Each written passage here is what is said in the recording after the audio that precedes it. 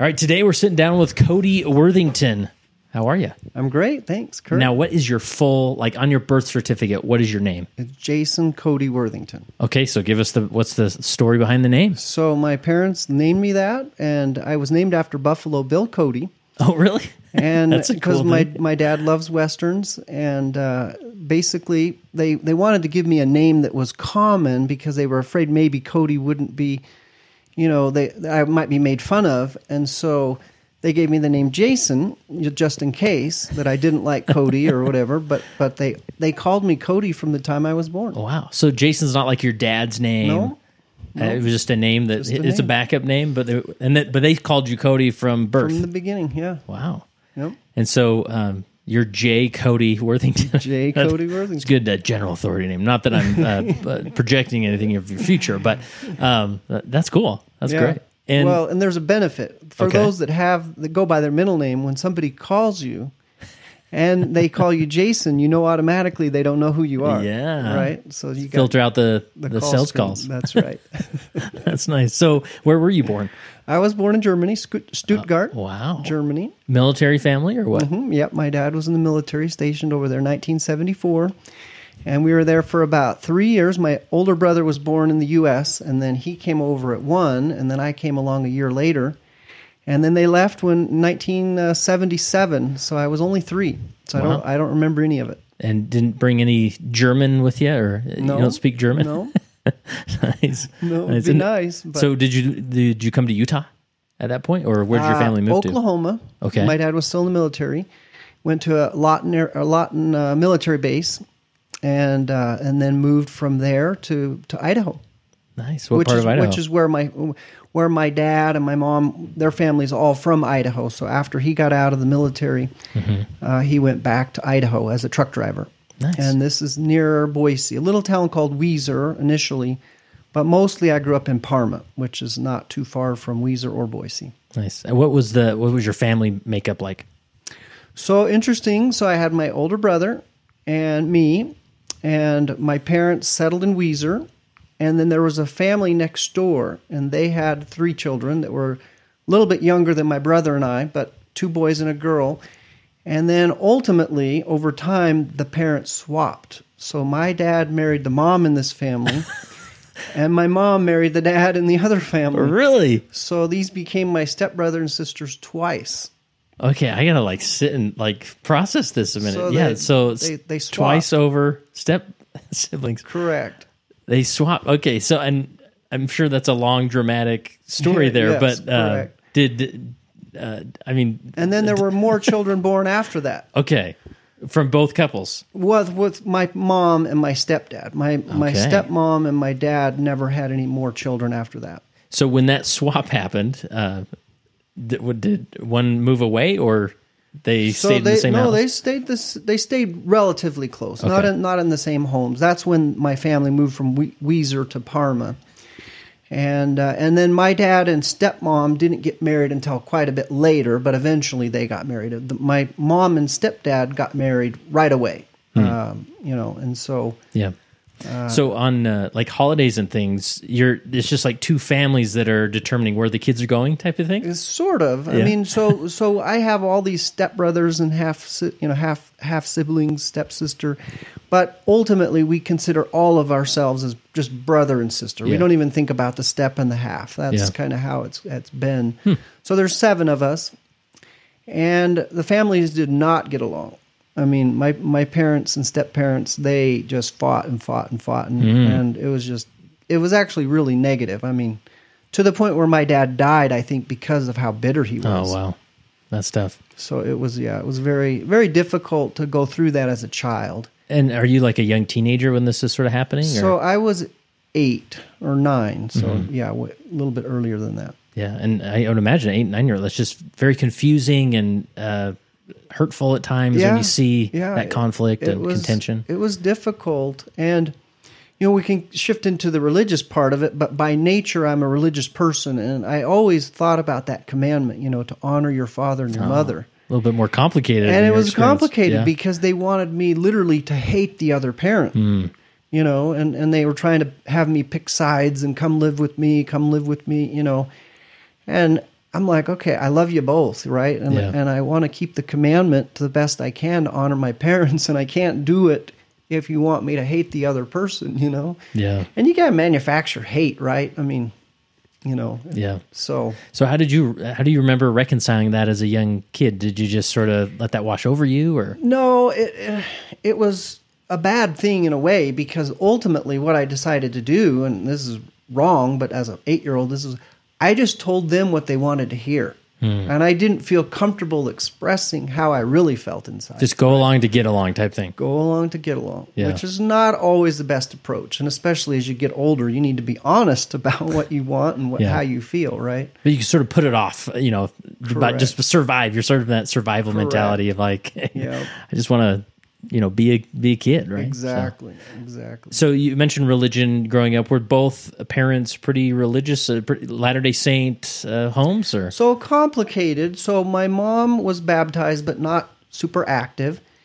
And my dad was baptized in the military as an adult, although he came from an LDS family that was very inactive. So my grandfather was baptized when he was 8, and I've got like his scouting documents and all these, primary stuff.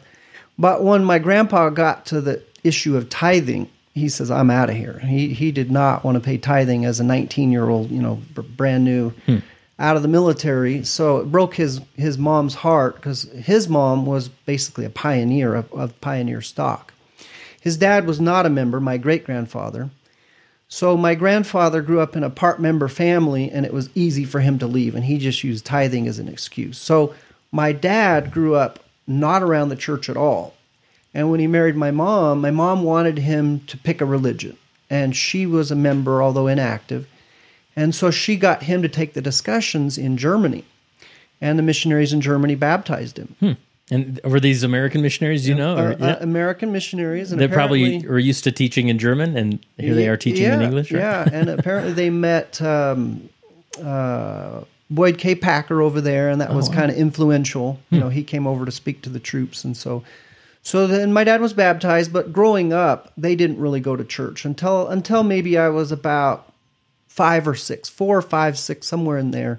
They started going. So my earliest memories are of going to primary, but we didn't have family home evening. We didn't go to the temple. They didn't go to the temple. They didn't do prayer, anything like that. It was just Sunday we go to church and primary, and that's it. Yeah. That was it. So I literally learned the gospel from my primary teachers. Oh, wow. Which is, I just love them to this day, and I thank them for challenging me. One of them told me, read the Book of Mormon when I was like 8. And so I took the challenge.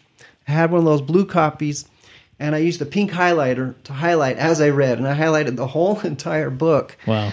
But that's when I really started to understand that religion was really important to me. I mean, like deeply, deeply important to me. Yeah, and even your parents' efforts of getting you there every Sunday, that's similar to my father's story. He came sort of from an inactive home, but my grandma just sort of got him to church, And I think as parents, you can feel overwhelmed at times of, I'm not doing enough. Like, is my kid just going to drift away from religion someday, or, end up in prison or whatever? But just these little things. And over time, it'll lead to, I think the gravitational force of faith will pull them in closer and closer, right?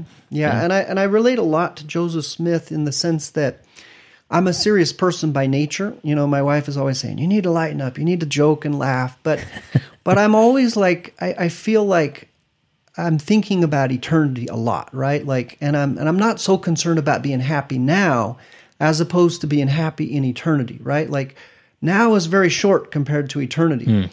And so from a young age, I've thought, like Joseph Smith, he was curious, okay, if none of these churches are true, or if one of them is true, I need to find it. That's important to me, right? Like I need to know, because my salvation's on the line. And I feel very similar to Joseph Smith in that sense, that, figuring out my salvation is really important to me. Yeah, that's powerful.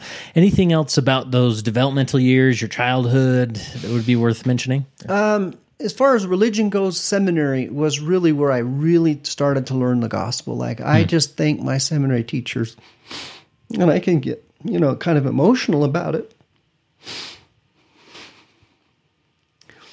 And I still love them. And when I go back home, some of them are still alive, and I always thank them. Oh, wow. Because without them, I don't know where I would be in terms of the gospel. Wow. They put me on a path. Yeah.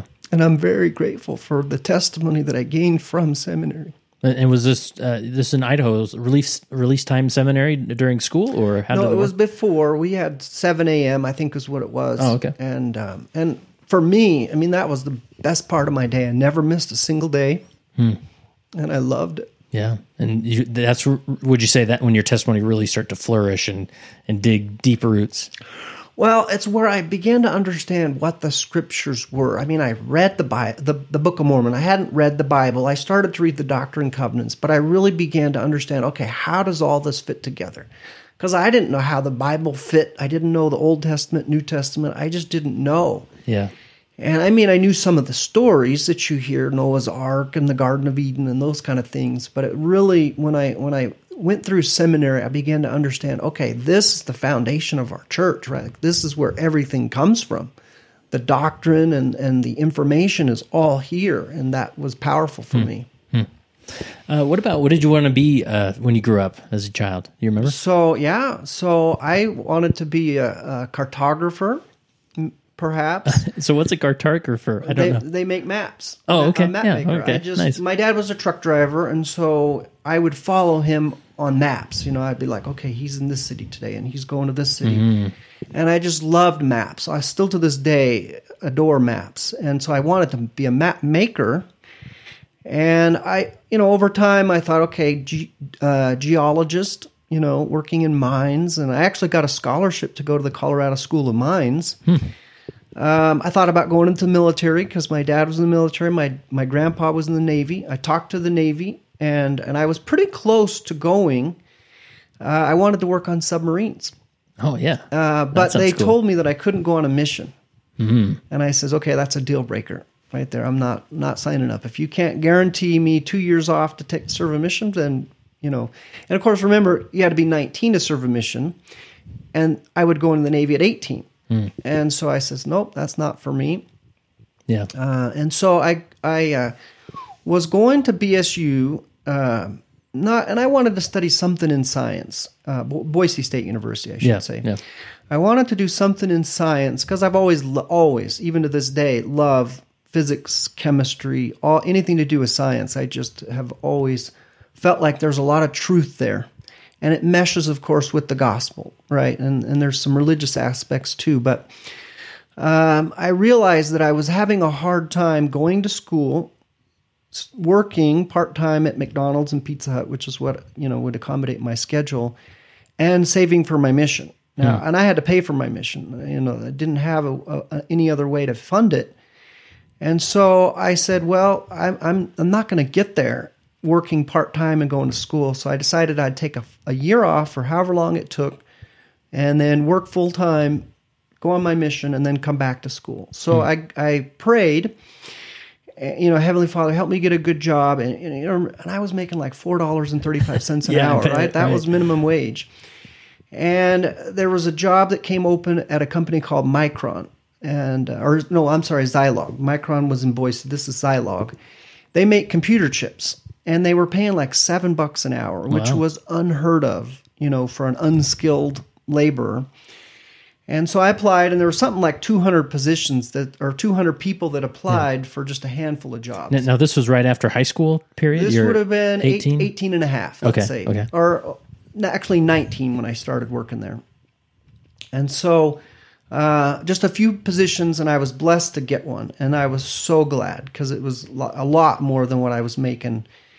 And so ultimately, after 11 months, the day that I had enough money to go on my mission, I quit, so that I could turn in my papers. So I was actually 20 when I went instead of 19. I was 1 year older.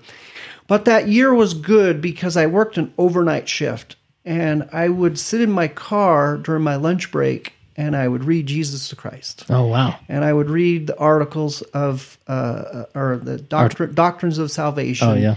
And I read the Joseph Smith, the blue book. I forgot the name of it. The Teachings of the Prophet Joseph Smith. Yeah. Mm-hmm. So I just read these books, and because for me, Well, there's several other things I did. I knew I was going to go on a mission. And I thought to myself, if I'm going to be a representative of Jesus Christ, I need to know who he is. I need to know what he taught, what he stood for. I can't represent him or teach him if I don't know anything about him. And so that was one aspect of my preparation, was just ingesting as much about him as I could. Sorry. But the other part was, I don't know why I'm so emotional. It's your life. It means a lot. I went with the missionaries on splits as often as I could. And I mean like almost weekly, because I thought, hey, if I want to be a missionary, and I didn't have any missionaries in my family. My stepdad was a missionary, but he was in the 60s and he never really talked about it. So I didn't have any brothers or sisters, siblings. And so I thought the best way for me to learn about what a missionary does is to go with the missionaries, right? Like to be with them. And so I taught with them weekly. And I felt like I knew what to expect. Like I was going into this knowing, okay, I know about tracting. I know about the discussions. And so that was my preparation. And so when I got to 20 and had enough money in my bank account, I turned in my papers and I went to Tulsa, Oklahoma. Oh, wow. Yeah, and by the way, I decided after working for this company, Zilog, in manufacturing computer chips, that I wanted to study chemical engineering. That was, I felt like that was fascinating, and this degree would help me with this experience that I had. And I loved the job, and I learned a lot. And so that was my plan. I was like rock solid. Okay, chemical engineering, the Lord put me here so that I could figure this out. Yeah. And then, and of course, I'm a forensic accountant. So there's a big change. Yeah, I'm guessing that. So when I was in Oklahoma, a few things happened that are very, very interesting. My mission president, he was new, and he called me to take care of the finances. And I'd only been on the mission about 6 months or so. And I loved the area that I was in Arkansas. And he told me, come over to Tulsa and take care of the finances for the mission. And of course, I didn't know anything about finance. He just saw you as you're a sharp kid, and maybe you could figure this out. He was inspired because we know how it turns out. Yeah. But now, what years are you in Oklahoma? So 94 to 96. Okay. So he called me to take care of the finances. I said, I'll do my best, but all I know is that a credit looks good on my bank statement. That's the knowledge of my account, stay in the black. My accounting. So in getting in there, I discovered that missionaries had been stealing from the mission for a long time. Oh my goodness. And it was really sad. Yeah. And it was, and I can maybe give you a little flair.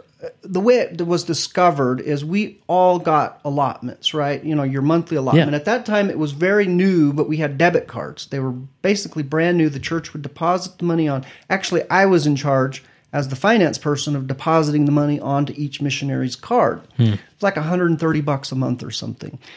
Well, the office elders also had a gas card. Okay, now keep in mind at this time, you could keep whatever you had in your account at the end of your mission.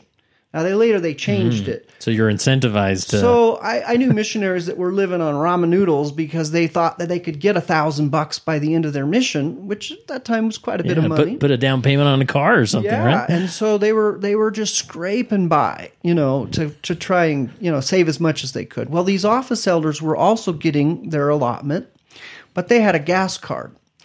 And I noticed that these receipts that were coming in, or the charges that were coming in on the credit card that I had to pay, this Texaco card, were like $40 and $50 for each charge. And I thought, well, that's odd because at that time gas was $1 a gallon, so they weren't putting in $40 worth of gas. And so I called Texaco and said, hey, I want the receipts. I want to know what these charges are for. And what I found was that they were buying their groceries on the mission gas card. From the gas station. From the gas station. And just say, I'll just put it all, one charge, right? And so effectively, they were then saving their allotment, which I knew was for your food, right? And I knew that wasn't right, especially if you're saving your allotment. If you were giving it back at the end, okay, it's going to be maybe a wash. Yeah.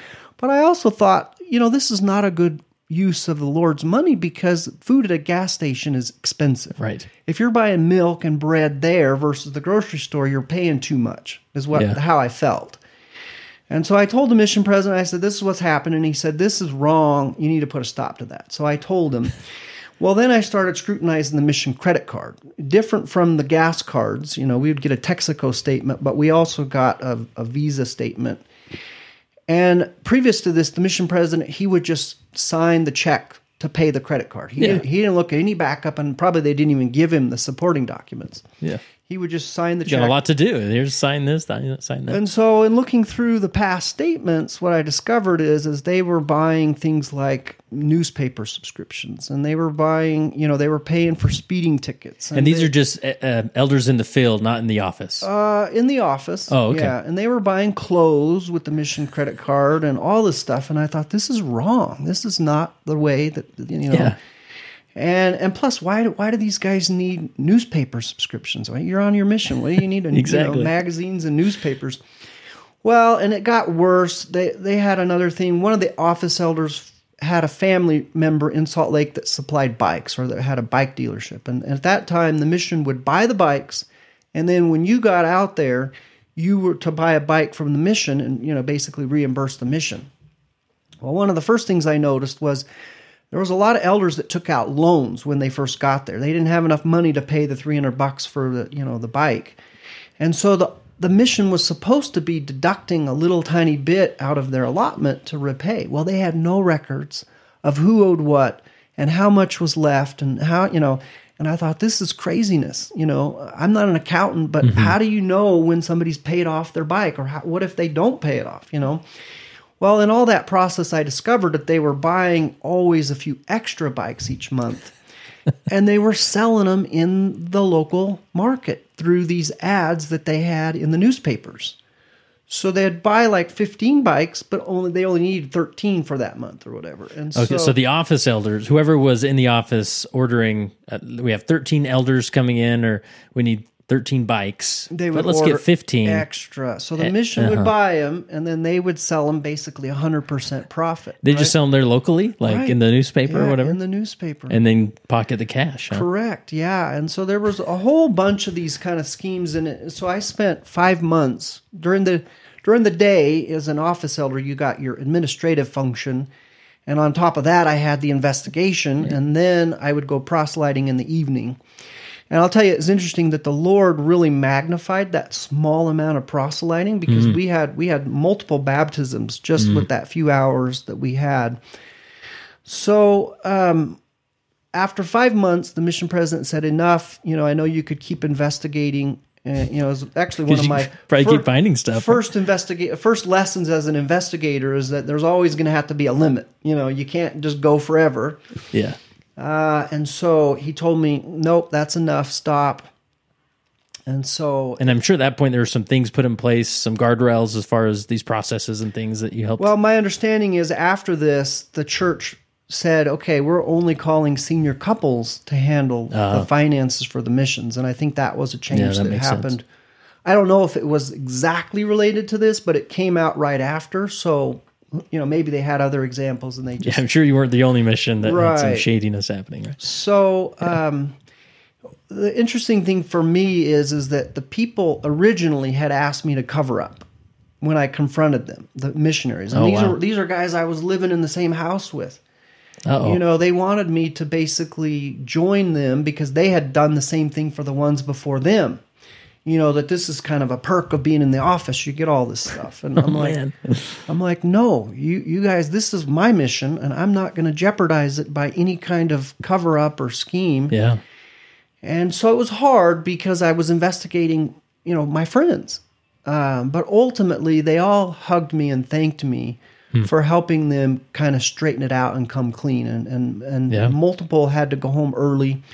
I don't know exactly what happened beyond that. I know one of them was able to go to a different mission and finish his mission, but and I'm sure it's set up because you get off a mission with some of these habits. There's plenty of opportunity, as you know, in the real world to do these types of things. Correct. Yeah. And so I learned a lesson that, confession is part of investigations, but it's a healing effect, and it's actually related to the gospel, right? We believe in confession, and ultimately it's how you become true to yourself, right? When you're able to confess, you're finally able to be true, and there's a weight lifted off. And I experienced that with all of these guys, and since then, I've come to validate that confession is a necessary part, and it's a healing aspect. Yeah. But from this experience, I learned that I was supposed to be an investigator. And I immediately changed my plans. I enrolled at BYU, got accepted, and decided at that point in my mission to go study accounting. And you knew that forensic accounting was a thing, that was the direction you wanted? Or? I wanted to go into accounting because there wasn't such a thing as forensic accounting back then. There is now. But I knew that accounting would be the best way to get to, to become a fraud investigator, right? I wanted to understand finance and accounting. And I knew that BYU had a really tremendous accounting program. So and the guy, there was another office elder that I was with, not involved in any of this. He was studying accounting at BYU. And so he was very influential in that decision to do that as well. I mean, talking with him, he's like, why don't you come to BYU and study accounting? And so he was a year ahead of me, but we both studied accounting together. Nice. After that experience, the mission president said, okay, you've earned the right to go wherever you want to go. You just name the place and I'll send you. And you had maybe about a year left on your mission, I guess, or? I had, about a year left. Okay. About a year left. And so I said, well, I want to go back to Fayetteville, Arkansas. Now, by the way, Fayetteville, Arkansas, the stake president was President Bednar. Oh, wow. Elder Bednar was my stake president. He was the President Bednar at the time. Yeah, and so I loved his stake. I loved meeting with him. He'd always have the missionaries over to his house with Susan and his children. And so I had a lot of success there, a lot of baptisms, a lot of great families. So I said, that's where I want to go. You told me, I'm going there. And right before I was to go there, he says, nope, sorry. You're going to the furthest place in the mission, a military base in the middle of Missouri, Fort Leonard Wood, Missouri. Now, I'll tell you something very interesting.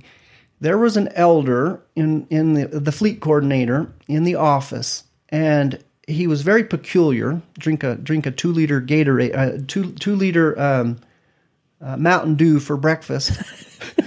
And but we lived in the same house, and he was always praying for his wife. Huh. And I asked him, I says, why are you praying for you? Do you even know her? And he says, no, but I'm not going to marry someone 20 years younger than me, so she's out there somewhere. Yeah. Right? And it really opened my eyes to think, well, that's true. My wife is out there too, my future wife. I can pray for her. I don't know where she is or what her name is or what she's doing, but I can pray that she has a good day, right? So I started to do that. I started to pray for my wife. And then my mission president, he calls me to Fort Leonard Wood, Missouri. I get out there, and then he says, okay, I'm sending you two sister missionaries. You need to look after them because you're way out there. I mean, literally closer to St. Louis than we were to Tulsa, and so like 6-hour drive from the mission office. And so he sent me these two sisters, Sister Johnson and one other sister. And of course, we're out there, and then the other sister, and I don't remember her name, it's not important, but she was having a lot of mental problems, and she needed to go home and immediately. So she got sent home after just being there just a couple weeks. And so this other sister, Sister Johnson, she's out there by herself with no companion. They didn't send a companion out? They didn't have one, and so she had to be a companion with members of the Relief Society in this little branch.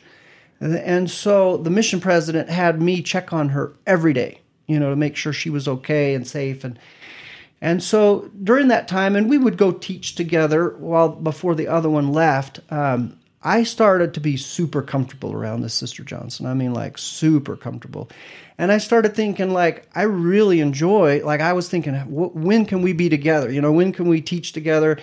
And I thought, okay, this is odd because now I'm becoming too close to this sister. Some red flags going up? Or? Yeah, red flags were going up because I didn't want to lose focus on what I was supposed to do. Yeah. And I found myself trying to figure out ways in which I could be with her and talk to her, And so I fasted for 2 days and prayed that Heavenly Father would let these feelings go away from me so I could focus on my work. Well, during that time, I got the most powerful spiritual experience, probably one of the most, if not the most, in my life, that I would marry her someday. Oh, wow.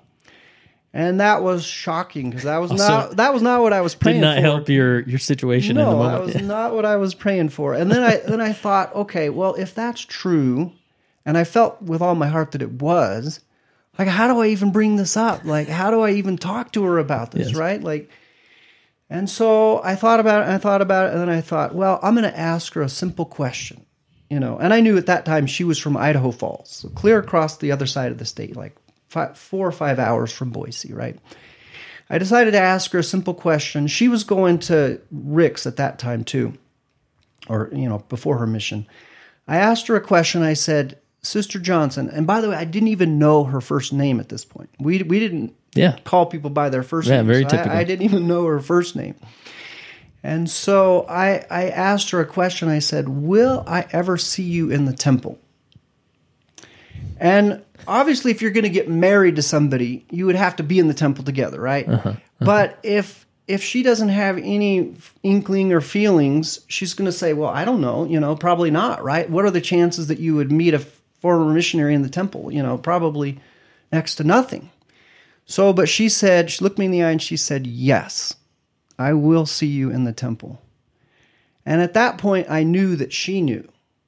And she was on board. And I asked her, I said, when did you find out? And she said that she knew within the very first few days of meeting me that we would get married in the temple. So how much more of your mission do you have at this point? So I had about a year.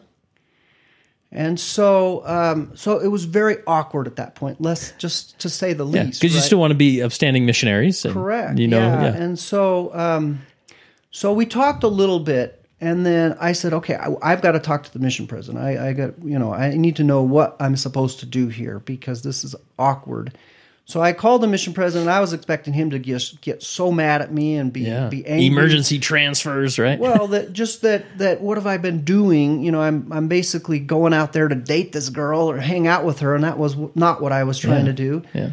So I was expecting him to be angry, but he basically came to me and he said, hey, the elder, this happens. Sometimes you get out there and you have a spiritual experience.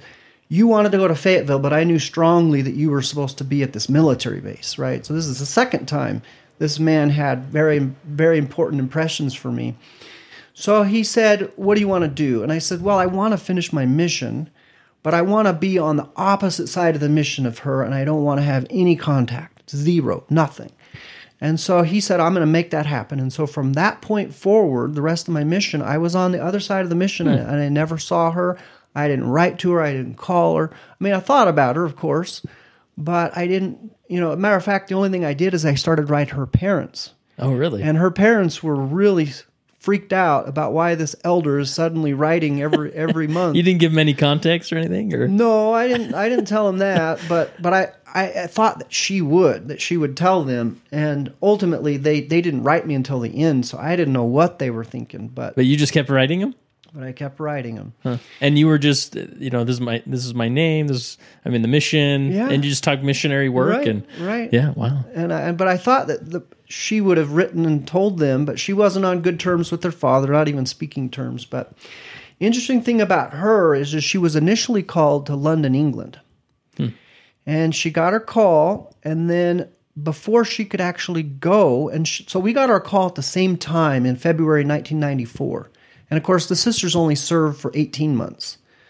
So we got our call at the same time, mine Tulsa, hers London. Of course, I didn't know this at the time, but before she could go to the MTC, she had a seizure. And so they told her, okay, let's hold off on your application. We want you to wait 6 months roughly and reapply. So she waited 6 months, reapplied, and she was called to Tulsa, Oklahoma. which is where, of course, where I met her. And because she had to wait 6 months, we both were basically done at the same time. Yeah.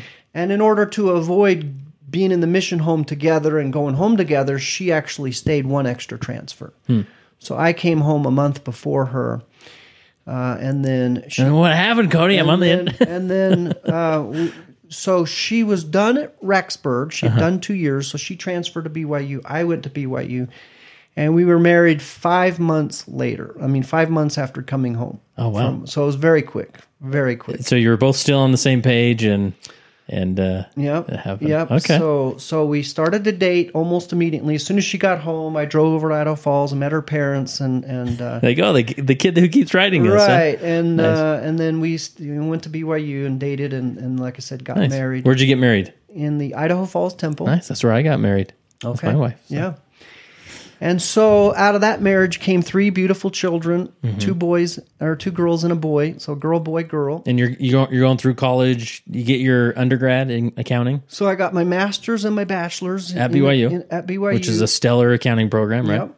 And then my friend, who I was telling you about, Nathan Baker, he decided to go work for Arthur Anderson in Washington, D.C. And he was That's pretty typical for a accounting guy, yeah, right? and he was a year ahead of me. And so they came and they recruited, and they said, okay, well, if you want to work for Arthur Anderson, great, and I did, because they were the most prestigious of all the big accounting firms. They said, we only do fraud in Chicago, Los Angeles, Washington, D.C., and New York City. And my wife and I, at the time, looked at that and said, well, Chicago's too cold, New York's too big, Los Angeles is too expensive. Okay, let's try D.C. And I was lucky because my friend had already started working for them in D.C., just in their audit group.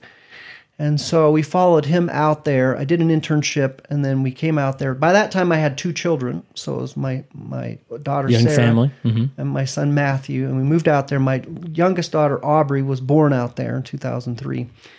So we got out there and started my career, started my forensic accounting. And I've been doing that now for 24 years, Wow. Not counting the mission and some stuff that I did in college. But professionally, 24 years. Wow. Yeah. And I'll tell you one other quick story. Yeah.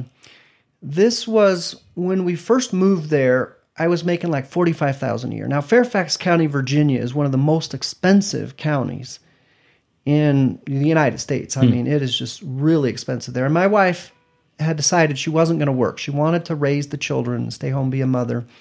And I was fine with that. And we had to make a lot of sacrifices to make that work there. We had an apartment. My daughter was 3 at the time, and she wanted a dog. And the apartment had a no-dog rule. And I said, well, what can we do? Yeah. You have the greatest cop out. Just, hey, what do you expect me to do? Right? Yeah, That's the this rules. was an ongoing request, right? I want a dog. And so there's a little bit more. I had read a talk as a missionary. And this was a talk, a story from President Monson, who was Elder Monson at the time. He went to Samoa as a brand new general authority in the 1960s. And he met some primary children, and he decided impromptu that he would have a conference with just the primary children. And he was there, and he had a very tight schedule because this was all impromptu, and it was actually in a totally different village from where he was, right? Like he was on one side of the island, and he felt prompted to go to the other side and have this impromptu primary conference. Well, while he was there, and by the way, I heard this story as a missionary, so it was familiar with me, but while he was there, he closed the meeting, and he felt very strongly that he should shake each of their hands. And he initially discarded it during this prayer because he just didn't feel like he had enough time. And then it came more powerful. And he was like, And then finally it came so powerful that he said, okay, I don't care if I miss my flight or my boat. I'm going to shake all their hands because that's what the Spirit's telling me. So he told the leader what he wanted to do. And the leader basically said, started crying. And Elder Monson was surprised by his reaction, his emotional reaction. And the guy turned to him, and all the children were weeping and crying when the guy told him what Elder Monson was going to do. But the person conducting said, Elder Monson, when we heard that an apostle was coming to our island, we told the children that if you pray with all your heart, this elder, this apostle will come to our village and will shake each one of your hands. Oh, wow. That's powerful. And so President Monson was fulfilling that promise. And I reflected upon that, the faith of not only the leaders, but the children, right? And honestly, I'd heard the story, and I really, really wanted to know the source, right? I wanted to make sure that I quoted it correctly, that it wasn't embellished, or that it wasn't, but I never could find it in writing. And of course, the internet wasn't that developed enough to where you could Google search things. And so you read this story in a conference talk, or? No, I heard it as a missionary. I see. Somebody had told me. Okay, so you didn't know if it was a real story. Right. Okay. And so at this time that my daughter is asking me, for a dog, and I'm I don't know how this is going to happen. We don't have enough money to get a house, And so during this time, we had a regional conference. And at that time, it was President Monson. He came out and he spoke and he told that story. Oh, wow. So I heard it directly from him, which was amazing, right? I wanted to find it in writing, but I heard it in person. Yeah, from the source. And so, it reflected and impressed me. And one day my daughter came to me again and says, I want a dog. And so I felt impressed to promise her. I said, Sarah, if you pray with all your heart that we can get a house, then we'll get you a dog. And then I believed the promise, but to be honest, I was scared because I'm like, she's now praying. Yeah. She has faith. The faith of a child, that's strong. She has faith, but I don't know how this is going to work out. So shortly after that, my wife ran into a lady at a bank, and this lady told her about this low-income housing that the county has, where the county basically buys, is developing land, and they take a few of the units from the developer, and the developer gives those to the county, and the county then sells those units at the cost of the builder. So with no markup, no profit, nothing, but just literally the cost of building it. And so they have this program, and basically you apply. If you make enough money or not enough money or under a certain threshold, you can apply. So we qualified, and we applied, and they says, okay, now just to be realistic, you got to be on this list for years and years before you finally win the lottery, effectively. It's like a drawing. A few people, and then hundreds and maybe even thousands would apply. And so we applied for a brand new townhouse that was being built not far from the church, not far from our apartment.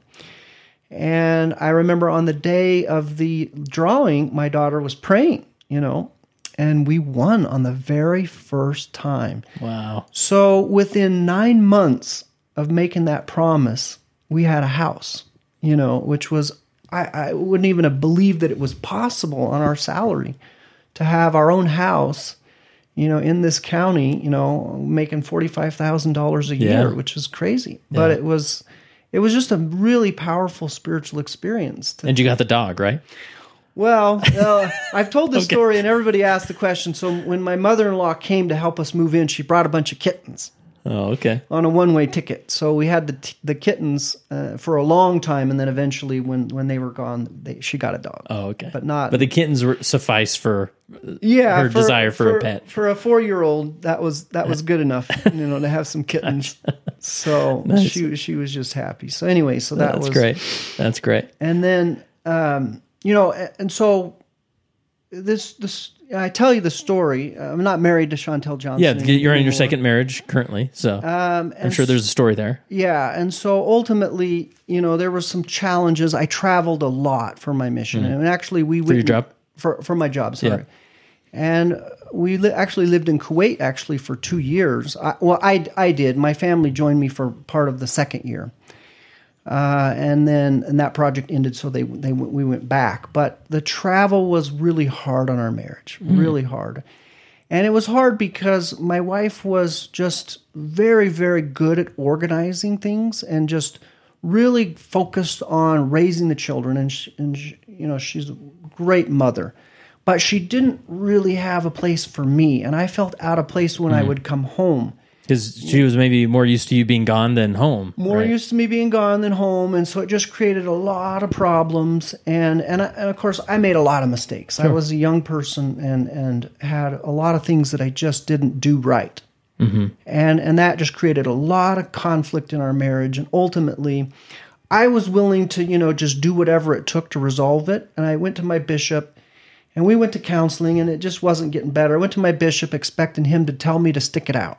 And he says, look, Cody, the purpose of this life is to be happy, and you're not happy, and your wife is not happy. So my counsel to you is to get a divorce. Oh, wow. And I was surprised by that. Like, I was like, I got to, married in the temple. This is for eternity, and it's going to be hard, and I felt like it was going to be hard, but I'm like, I'm signed up for it, Yeah. Whatever it takes. And so that counsel was hard, but I didn't follow it. I still felt... Yeah, you're just hanging on hope, I would imagine, as we all would. Hanging on hope. But eventually she just decided that she didn't want to be married. Yeah. And it was better to part. So she hired an attorney and filed for divorce. And at that point, I couldn't... There was nothing I could do, but yeah. As you're going through that, what comes to mind as far as like getting through the hard days? I mean, maybe every day felt hard, but I'm sure some were harder than others, right? What comes to mind as far as just, because I'm sure there's many others that will experience that. Nobody gets married expecting to get divorced. And Correct. So, you just want to wheel it into success, right? Yeah. But how did you handle those really hard times? Well, I tell you, it was hard because for me, of course, I understand the concept that to be in the highest degree of the celestial kingdom, you have to be married in the temple, right? You have to have an eternal marriage. And I didn't want to shoot for something less than that. Like, I don't want to and so that was hard. And I'll tell you, being separated wasn't super hard. But the day the divorce was final, which was, ironically, it was on February 14th. That's when the judge signed it on Valentine's Day. When that happened, I felt a loss of the temple covenant blessings. Like I could feel like a tangible loss, like I was now outside of that. And it wasn't canceled from the church's perspective. Right. But I just felt that loss, that I'm no longer within the confines and the protection of the eternal marriage covenant. Yeah. And so that was very strange to feel that. And from that point forward, I just yearned to have that back. Yeah. I mean, what year was that divorce final? 2012. So we were separated in 2011.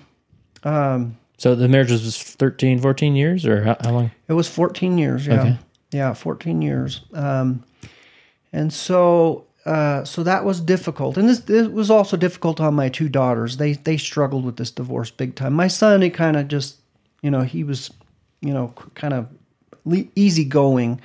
But for them, it was difficult. And it still impacted my relationship with them to this day, which has been sad for me because I love them dearly. But 2012, and so I started to go, as soon as the divorce was final, I started to go to a mid-singles ward because I wanted to, surround myself with potential opportunities to find a new spouse and move forward. And keep in mind, I had experienced divorce as a child. My parents got divorced, and so I was familiar with divorce and these kind of situations.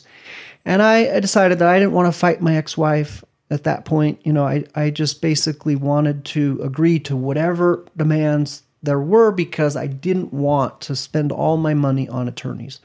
I figured even if I give it to her, it's going to benefit my children, right? And it's better to give it to someone that I cared for and my children than, some stranger. So I started going to the mid-singles ward, got super active, and just had a tremendously great time. I mean, just loved serving in working in the mid-singles ward, organizing activities, getting people together. There's a number of marriages that came out of that, which was awesome.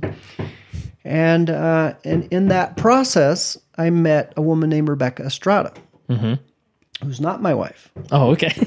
So, That's right. so we fell in love. We're dating. She was in the church, out of the church, and she was just barely coming back. She had these promptings to come back. She had a 9-year-old son, and as he got to 8, she thought, I got to put him in the gospel. Now, she'd been divorced since he was like little, so she'd been raising him by herself. She came back to the church, joined the Mid-Singles Ward. We met, got married in the St. George Temple. And I was so happy, so happy. I loved. And what year was that? So that was 2015. Okay. 2015. So you've been single for 3 years or so? 3 years, yeah. Officially, unofficially longer, because in Virginia you have to be separated a year before you can get divorced. Oh, okay. So I had been single for a little bit longer. And you were living in Virginia when you went to the Mid-Singles Ward and correct, things like that. Yeah. Okay. And that way I could visit my children, on the weekends and be with them. And so it was wonderful. Rebecca's an amazing person, amazing family. I love her family. Lived in Virginia. Eventually, my job was kind of coming to an end. They had overhired partners, and they basically said, we're not going to hire any partners for this office. So you're either going to have to move or you're going to have to find another job. And they didn't give me a timeline, but they basically said, within a couple years, you're going to have to leave the firm. And so that was disappointing because I wanted to stay there and continue to work. But ultimately, I took a job with Johnson Controls in Milwaukee. And this was a hard decision because my wife Rebecca loved Virginia. That's where Max had grown up his whole life. But, ultimately it was good for us because the cost of living was far less. Traffic was far less. And even though my salary was less, it kind of went further. Yeah. And so ultimately she signed up to go. And she wasn't thrilled about it, but, it was a great opportunity. Now she still lives there and she loves Wisconsin. Oh, really? Okay. She's so happy there. So we moved out there, and by the way, in Virginia, she was just starting to get into the church, like back in, and she got a calling, and her testimony was growing, and moving to Wisconsin kind of set her back. She's like, I don't want to start over. And so she was a little bit reluctant to get going into the church again. And I was concerned, of course, about her testimony and her growth. And so she started to get going, and get right back in and, getting kind of accustomed. And then COVID hit. And of course, we know that the beginning of COVID, there was no church. Yeah. And it was a little bit later, they started doing the Zoom sacrament. But for a while, it was just do it at your home. Yeah. And by the way, she had started to get feelings, anti-Mormon feelings. I started noticing them because she was against the church's position on gays. And she had a brother that was gay.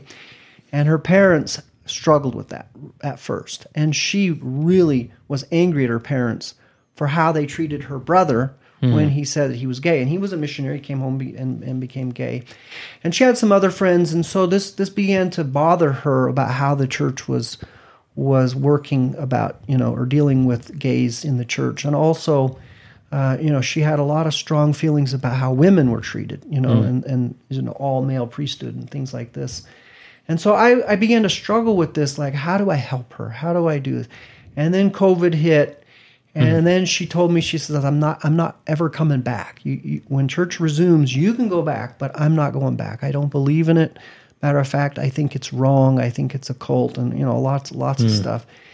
And so that was devastating for me, because here I am, second temple marriage. We got married in the St. George Temple, and I'm like, well, okay, part 2, I got to stick it out. Maybe it's just a phase, and she'll come back, and.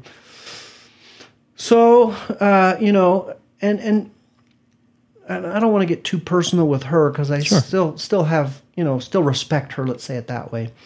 But she had a lot of mental challenges, and she was locked up in an institution for like almost a month because of suicidal feelings, and just like they were super concerned with how she would, how she could hurt herself, and it took me a lot of effort to get her out of there. I mean, they wanted to keep her in there for a long time, So I got her out of there, and I thought Milwaukee, Wisconsin would, fresh air, change of pace would kind of help with that. But she struggled with that.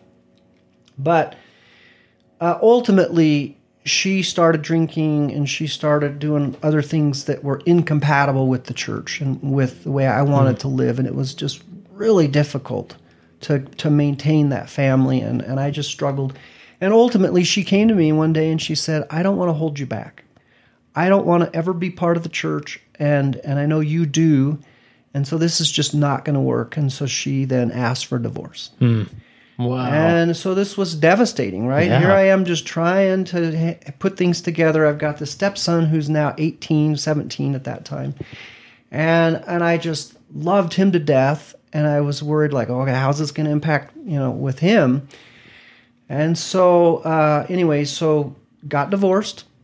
And that was like, I'm back to square one. Wow. I don't know what's happening now. It's there's something wrong with me, perhaps, And so I was struggling with that again. It was like, and I was the state clerk, and I had the stake president and bishops just loving me, supporting me, helping me, encouraging me. And so then I'm like, wow, this is tough, And at that point, I was working from home as well. Mm-hmm. All three of my children were at BYU, and they were all doing phenomenal and, all on scholarships, studying hard degrees, doing great. And I thought, well, here's my chance. I just can move out to Provo or out to Utah, be close to them, support them, and who knows, maybe I'll find somebody. And, third time is a charm, right? or maybe it's third strike and you're out. I don't know. Yeah. So eventually, on the decision to move out here, my company agreed. They didn't care. And so I was thinking that down the road something might happen. Well, I got on a Mutual just to see. The Mutual app, right? The Mutual app, just to see who are the single sisters that are out here in their late 30s or early 40s, right? And I didn't reach out to Marie, but Marie found me, and she said, I never really looked at anybody outside Utah. I just didn't do it. And she was only casually looking, but she felt prompted to look at somebody outside. She found me. She sent me a message. Because you were in Wisconsin at this time. In Wisconsin. So we started talking, and then, we just kind of did it through messages, but I came out to visit her for the first time in the summer of 2021. And then I was moving out here to be with my family anyways. And so I kind of split my time. I had a house out there that I needed to sell, but eventually we got married in the summer of 2022 in the Jordan River Temple. Oh, nice. And her dad is a sealer in that temple, and so that's why we did it there, so he could seal us. So I've had a crazy journey as a child, and then as an adult, trying to navigate through marriage and families, and it's by no means ideal, by no means perfect. You don't recommend your path, but that's the path that you went down. No, and I'm so happy to be married to Marie. She's an amazing person, a strong testimony. And did she have a former marriage as well? Did you bring any kids into the marriage? Former marriage, 2 children. So great.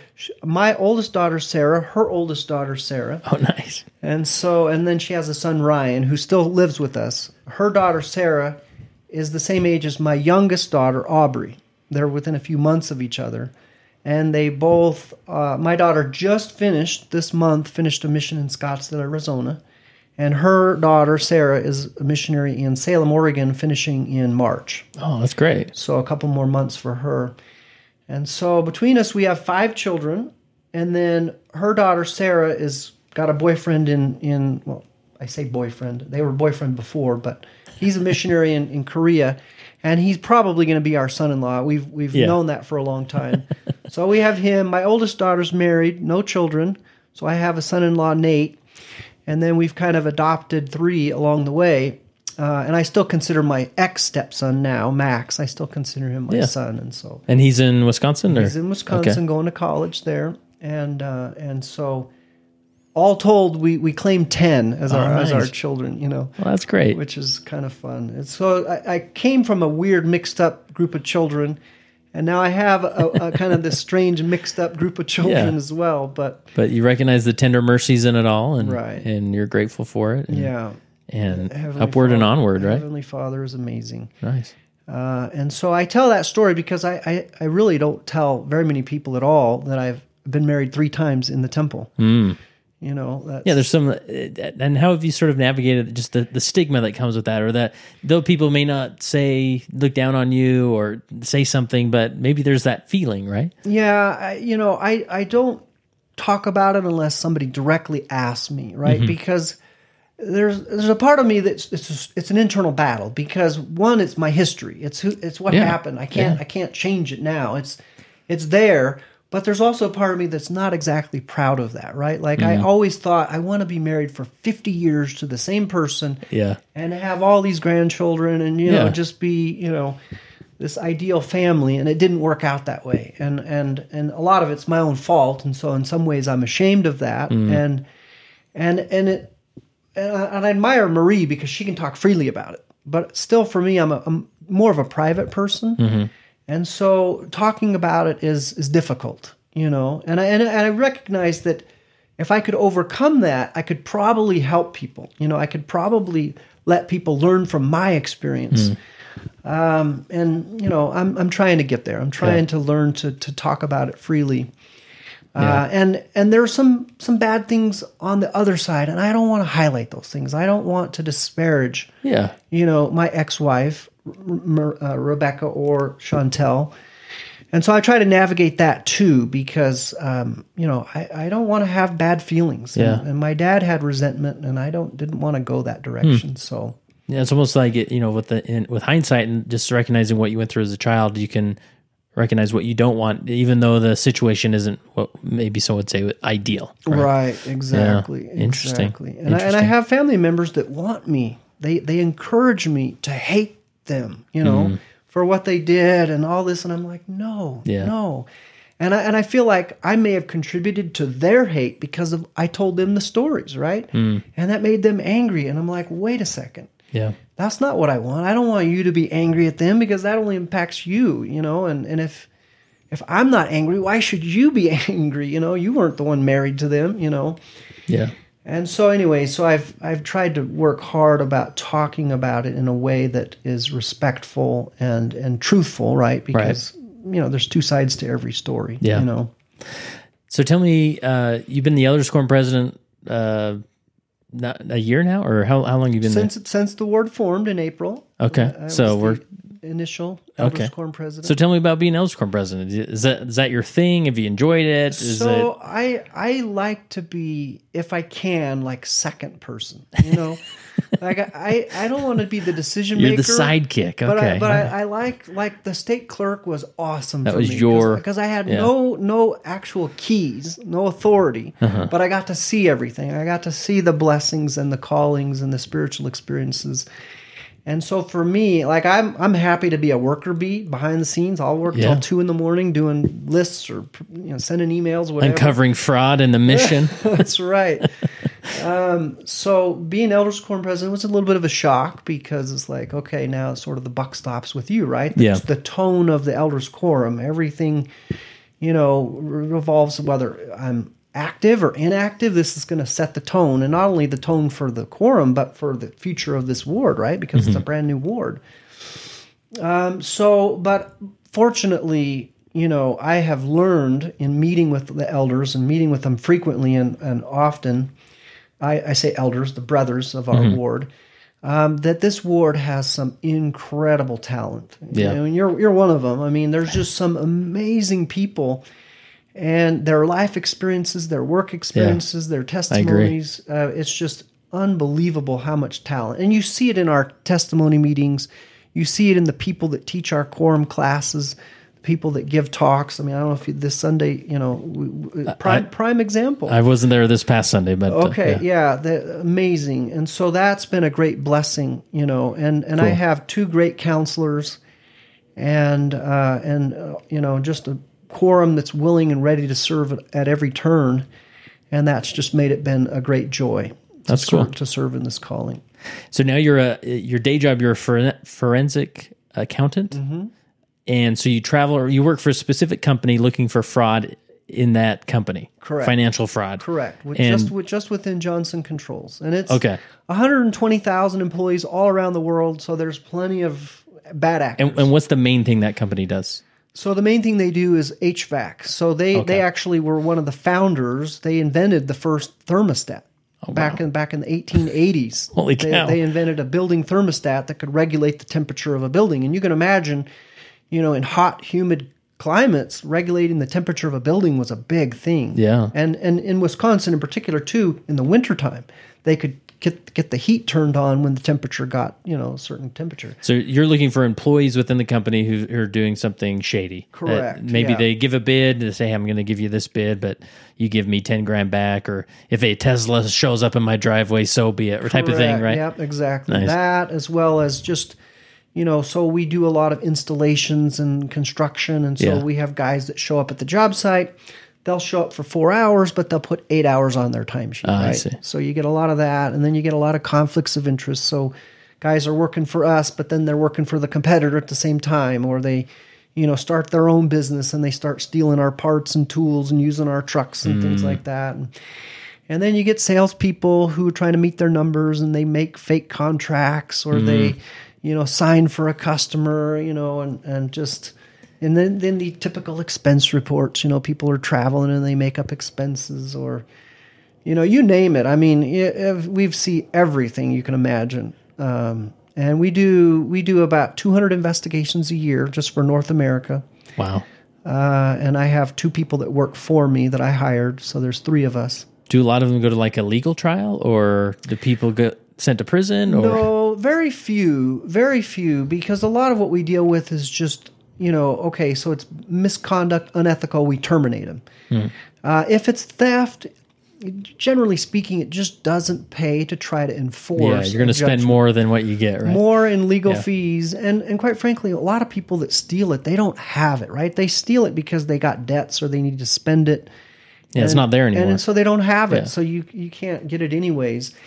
If it goes above about 3 or 4 or 500,000, that's when they'll get an attorney, hire outside counsel, or do something, turn it over to local prosecutors. But fortunately, we don't deal with very many of those. Maybe 3 or 4 a year, like that. Yeah, interesting. So what's we've heard the conference talks. We've been the Boy Scout or whatever, learning these principles. Obviously, just be honest. Whatnot. Anything else you've learned just seeing the traps of mortality that some people struggle with, to think I just need a little bit more this month, or just being honest? Anything come to mind? Well, it really comes back to President Nelson gave a talk, and he talked in this talk, it was about overcoming the world. And this is kind of the philosophy of my life, right? Like I enjoy travel, I enjoy mountain climbing, but I'm not a material person. I don't have, and I don't want to speak bad about people that have material things, because that's their thing. But I think the trap is that people focus on possessions, right? They want material things, and in order to do that, they have to have wealth. They have to have money. Yeah. And so people get into debt, and then when that doesn't work, some people just resort to cutting corners, being unethical, stealing. And it may be borrowing at first, but there's always that initial justification, right? And I think, tithing is a great thing, because if you pay your tithing, it really helps you begin to focus on, okay, I could have this vacation, this car, whatever, but I'm going to let that go, and I'm going to give the money to the Lord. And the blessing, I think, of tithing is it helps you put your priority where it needs to be, which is on things that are really important, not the next car or the next vacation. And so, learning to not let material things drive you can be really helpful for allowing you to have time to serve, one, but also to put your focus, on heaven and heavenly things as opposed to worldly things. Yeah, awesome. I think that is my advice on that. And then, as being an investigator, I think that, I want to share that when I in the fraud training, one of the key elements of the theory of fraud is this triangle, and they call it the fraud triangle. And it's likened to fire, right? The fire has to have three elements for it to happen. It has to have air, fuel, and heat, right? And if you take away any of those elements, if you have air and fuel, you won't have a fire, right? If you have heat and fuel and no air, you won't have a fire. In other words, you take away any of those. And this guy, he developed this theory of fraud, which also has a triangle. And you have to have rationalization, you have to have opportunity, pressure. So you have to have pressure, opportunity, and rationalization. And so if you take one of those elements out, you will not have fraud, right? Like if I have all kinds of pressure, like debt or medical bills, and there's money on the table that's somebody else's, now I have opportunity and pressure. But if I can't rationalize stealing it, I won't steal it, right? Now, if I have rationalization, I feel like the company owes me this money. I'm due. And I have all this pressure, but there's no opportunity. It's not out there. I can't find it. I'm not going to steal.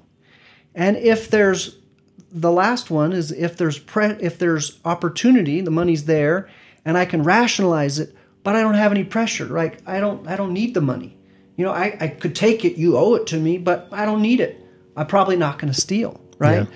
And so that was a very interesting thing to think about, those three things, because from a company's perspective, they can control the opportunity, and to some extent they can control the pressure, but a company can't control the employee's rationalization, right? So when you think about it like that, it becomes an interesting way of helping companies and also individuals avoid situations where they might commit fraud. Yeah, fascinating. Yeah. Well, that's cool. That's cool. I got one more question for you, but any other story, concept, strange hobby, I don't know, that you need to mention before we wrap up, or do we do a good job? Well, I guess a hobby, and I would encourage people to consider this. Okay. When I was in Virginia with my son and my youngest daughter visiting me, I wanted to do something fun on the weekends, right? I wanted to make those moments memorable and just get away from video games or electronics. And so we went and we visited the highest point of Pennsylvania, West Virginia, and Maryland, all in the same weekend. Oh, cool. And I later discovered there's a group called the High Pointers Group, which is dedicated to getting to the highest point of each state. And so my son and I, my daughter at first, but now just my son and I developed a goal to get to the highest point of each state. And we've done 40. Oh, my goodness. So we have 10 left. And by the time he was 18, he had visited all 50 states, which is pretty amazing. That is. But the thing that's beautiful about this is that you're spending time together, you're outdoors, you're doing, something physical. Many of these places are off the grid. There's no electronics. Even if you wanted, there's no signal in a lot of these places. So you get to see the beautiful country and the journey. And it's just been a very rewarding hobby with my son and I. I have great memories of each and every high point. So just something to think about. If there was one point you would recommend over others, which one would it be? What peak? Which high point? Yeah. They're all amazing in their own right, but I think Maine is one of my most favorite. And what's it called? Katahdin, Mount Katahdin. Oh, wow. The actual peak is called Baxter Peak, but it's Mount Katahdin. That's cool. It's the starting point or the ending point, depending upon your perspective, of the Appalachian Trail. Oh, cool. That peak, yep. Wow. Interesting person, Cody. This is great. All right, I want you to get in your time machine and go 100 years into the future. What would you tell your posterity? What one message? Wow, that's a good one. I guess I would tell them to don't skip your scripture study. I think your scripture study and prayer, I guess, is kind of related, but scripture study is what it's at least for me, is the ultimate foundation of my testimony. And if you have that, then whatever other people do or say can't change your foundation, right? Like your testimony is not in a person, it's in those scriptures. And if you study the scriptures and stay close, then, I think you'll continue to be on the path that you need to be on. That's what I would tell my posterity.